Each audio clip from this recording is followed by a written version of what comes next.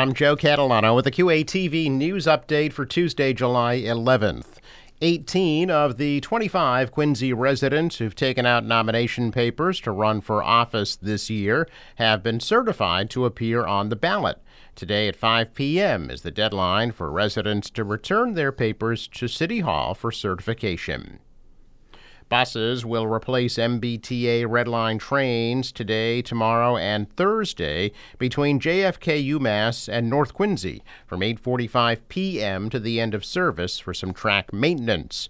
Buses will also replace the trains on that route on July 20th.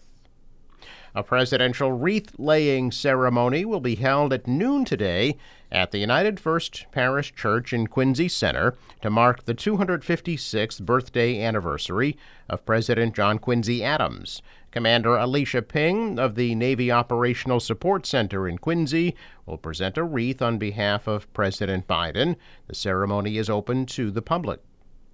Quincy will celebrate the New England Free Jacks Major League Rugby Championship at Veterans Memorial Stadium Saturday at 11 a.m.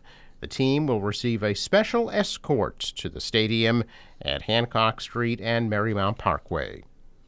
I'm Joe Catalano with the QATV News Update for Tuesday, July 11th.